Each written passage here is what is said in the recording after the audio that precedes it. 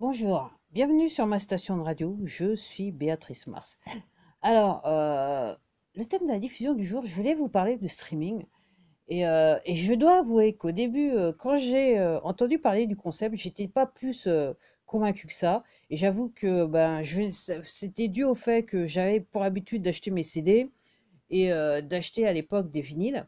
Et je me suis dit, que c'est quand on aime, enfin, personnellement, quand j'aime un artiste, j'aime bien avoir un CD ou un vinyle de cet artiste. Je me suis dit, et j'avais, je dirais, des idées préconçues par rapport à la dématérialisation de l'œuvre, si vous voyez ce que je veux dire.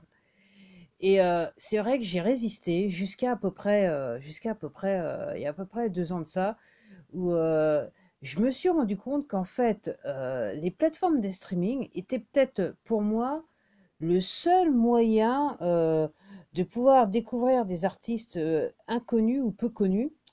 Et en fait, de faire ce lien entre je surfe sur Internet et j'entends parler de cet artiste et j'entends des extraits qui me plaisent et qui disent que ces artistes disent qu'ils sont sur certaines plateformes et pouvoir les retrouver sur cette plateforme.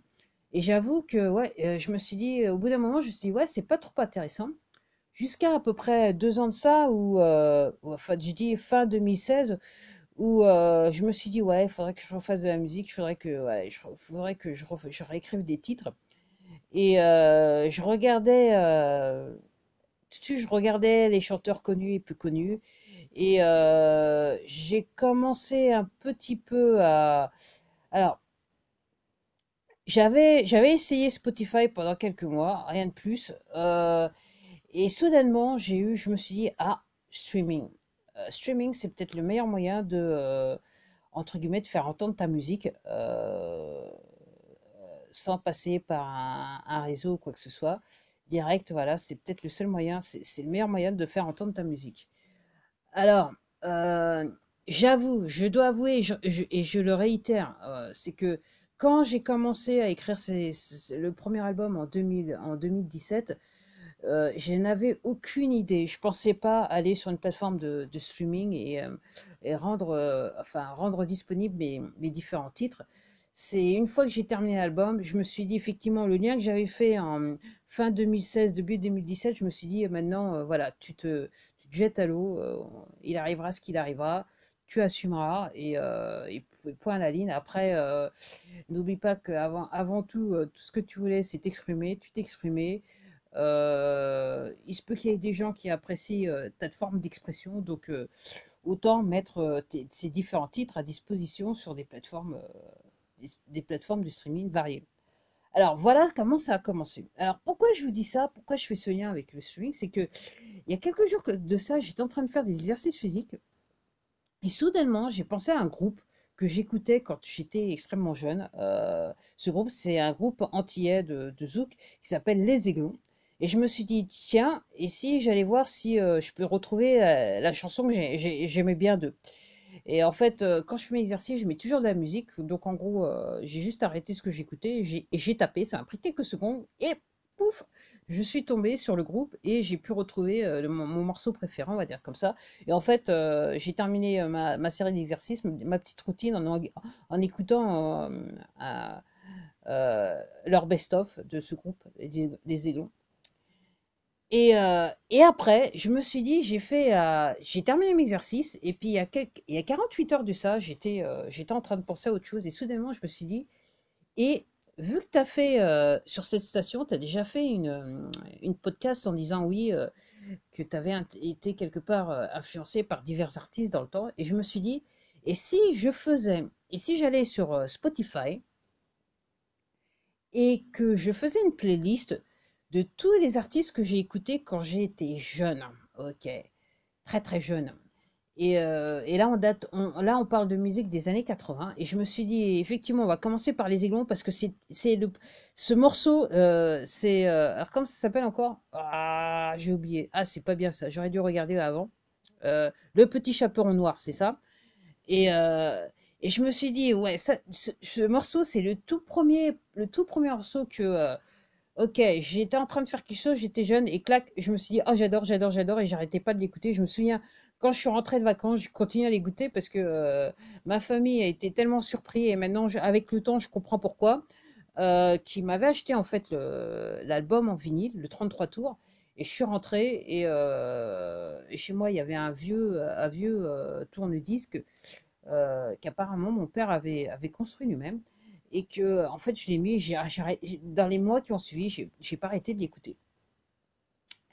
À la grande surprise de ma mère, en fait, à chaque fois, elle me regardait comme ça, interloquée, enfin, surprise, quoi. Et en fait, maintenant, je comprends pourquoi, parce qu'effectivement, les paroles de la chanson sont très osées, on va dire cela comme ça. Et tout ça pour dire que, en fait, je me suis rendu compte que, alors, ce que j'ai fait ce matin, je me suis levée et en fait, je suis partie sur Spotify. En fait, j'ai créé cette liste et j'ai additionné, j'ai additionné, j'ai additionné. Et j'ai écouté, en fait, la playlist et je me suis rendu compte que, quelque part, les chansons, elles ont plus ou moins, les chansons que j'aimais ont plus ou moins le même thème et certaines étaient effectivement avec des paroles très osées. Mais bon, après, c'était l'époque et je me demande à l'époque comment c'était passé, vu que je dirais quelque part, la société était encore très puritaine. Un petit peu moins maintenant, mais encore à cette époque, dans les années 80, la société était encore très puritaine. Et en fait, cette playlist, c'est une collection de la pop française de l'époque, le rock français de l'époque, la pop anglaise, la pop internationale, les groupes de rock internationaux, New Wave aussi. Je pense qu'aussi il y a du New Wave français et du New Wave anglo-saxon. Et aussi un petit peu. Alors, je crois que en tout, en fait, j'ai réussi pour l'instant à retrouver deux morceaux de zouk du même groupe, les Aiglons. Et en fait, il y en a un troisième, c'était un groupe de jeunes femmes. Et j'arrive plus à retrouver le titre de la chanson, mais dès que j'aurai retrouvé le titre, je saurais que je vais la rajouter à la playlist. Alors, je me suis dit, pour les personnes qui aiment ma musique et qui se demandent, parce que je dirais quelque part, le style est peut-être un petit peu hétéroclite, il est assez varié. Et peut-être certaines personnes les personnes qui écoutent se demandent, mais comment c'est possible? C'est pas réellement un style réellement défini. Ben là, c'est la raison pour laquelle, la raison du pourquoi, ben voilà, voilà mes influences musicales. J'avoue que voilà, je peux pas. Et quand je m'écoute, en même temps que j'écoutais cette playlist, je me suis dit, ouais, effectivement, j'ai été très très influencée quelque part sur certains aspects. Pas tous, mais certains aspects. Et en fait, ce que je fais, c'est réellement une fusion pour moi, c'est juste une fusion de tout ce que j'ai écouté, je dirais, quand j'étais très très jeune et quelque part très naïf par rapport à certaines paroles de certaines chansons. Voilà. Mais c'est bien maintenant, enfin, voilà, c'est vrai que certains morceaux, ça fait un bail que je les avais pas écoutés, d'autres pas du tout. Enfin, moi, un petit peu moins, parce que il m'arrive de temps en temps de les réécouter, mais c'est vrai que, waouh, j'ai été surprise et je me suis dit, waouh, c'est curieux ce que j'écoutais, en sachant dans quel état d'esprit j'étais réellement à cette époque-là. C'est assez curieux. Maintenant, avec le recul, je me dis, waouh, c'était assez bien, quoi. Et je me dis, ouais, autant vous le faire partager. Je me dis, voilà, si vous voulez savoir d'où je viens et comment je fais, et voilà, c'était le meilleur moyen. Je me suis dit, voilà, cette playlist. Alors, cette playlist, vous pouvez la retrouver bien sûr sur Spotify. Alors, je comprends que maintenant Spotify fait un service gratuit. Alors, il se peut que vous puissiez accéder à cette playlist. Ce nom, c'est Musical Influence, comme ça, je le dis en français, par Béatrice Mars. Et alors, ouais, alors apparemment, la version gratuite, il y a peut-être des chances pour que vous puissiez le retrouver. Après, si vous êtes en premium, il n'y a aucun souci, vous allez pouvoir me retrouver. Après, je vous dis ça par rapport à la version gratuite parce que aussi, j'ai aussi un Google, comment ça, pas comme Google Cast, ou un truc dans ce genre-là. Je me rappelle même plus comment. Un Google Homecast, je me rappelle même plus le nom du produit. Bref, en fait, vous voyez ce que je veux dire. Et j'ai essayé, en fait, en partant de l'application Spotify sur mon téléphone, j'ai essayé de jouer, en fait, sur cette playlist. En fait, effectivement, j'ai pu l'entendre. C'est comme ça que j'ai entendu ma playlist. Juste un essai comme ça. Et j'avoue que, ouais, ouais, ça m'a ramené il y a quelques années de ça. Très, très loin, très, très loin, très, très loin, très, très loin. Ouais. Ben voilà. C'était tout pour moi, voilà. Je voulais juste vous faire partager. Je me suis dit mieux qu'une podcast, j'ai parlé, j'ai parlé. Après, maintenant, effectivement, ce coup-ci, j'ai encore parlé, mais vous avez la possibilité d'entendre ce que je fais, parce que c'est pas quelque chose que je peux réellement faire avec cette application. Mais peut-être que cette application, elle évoluera dans le temps, vu que qu'on pourra peut-être mettre des playlists, ou à moins que ça existe déjà et que je me suis pas rendu compte. Il faudrait que j'aille vérifier. En attendant, je vous remercie de m'avoir écouté. J'ai pas dit merci dans ma version française, dans ma version anglaise, excusez-moi, je m'en vais un peu. Mais là, sur la version française, je vais pas oublier de vous dire merci de m'avoir écouté. Tout au plaisir de pouvoir vous retrouver quelque part dès dès la prochaine diffusion.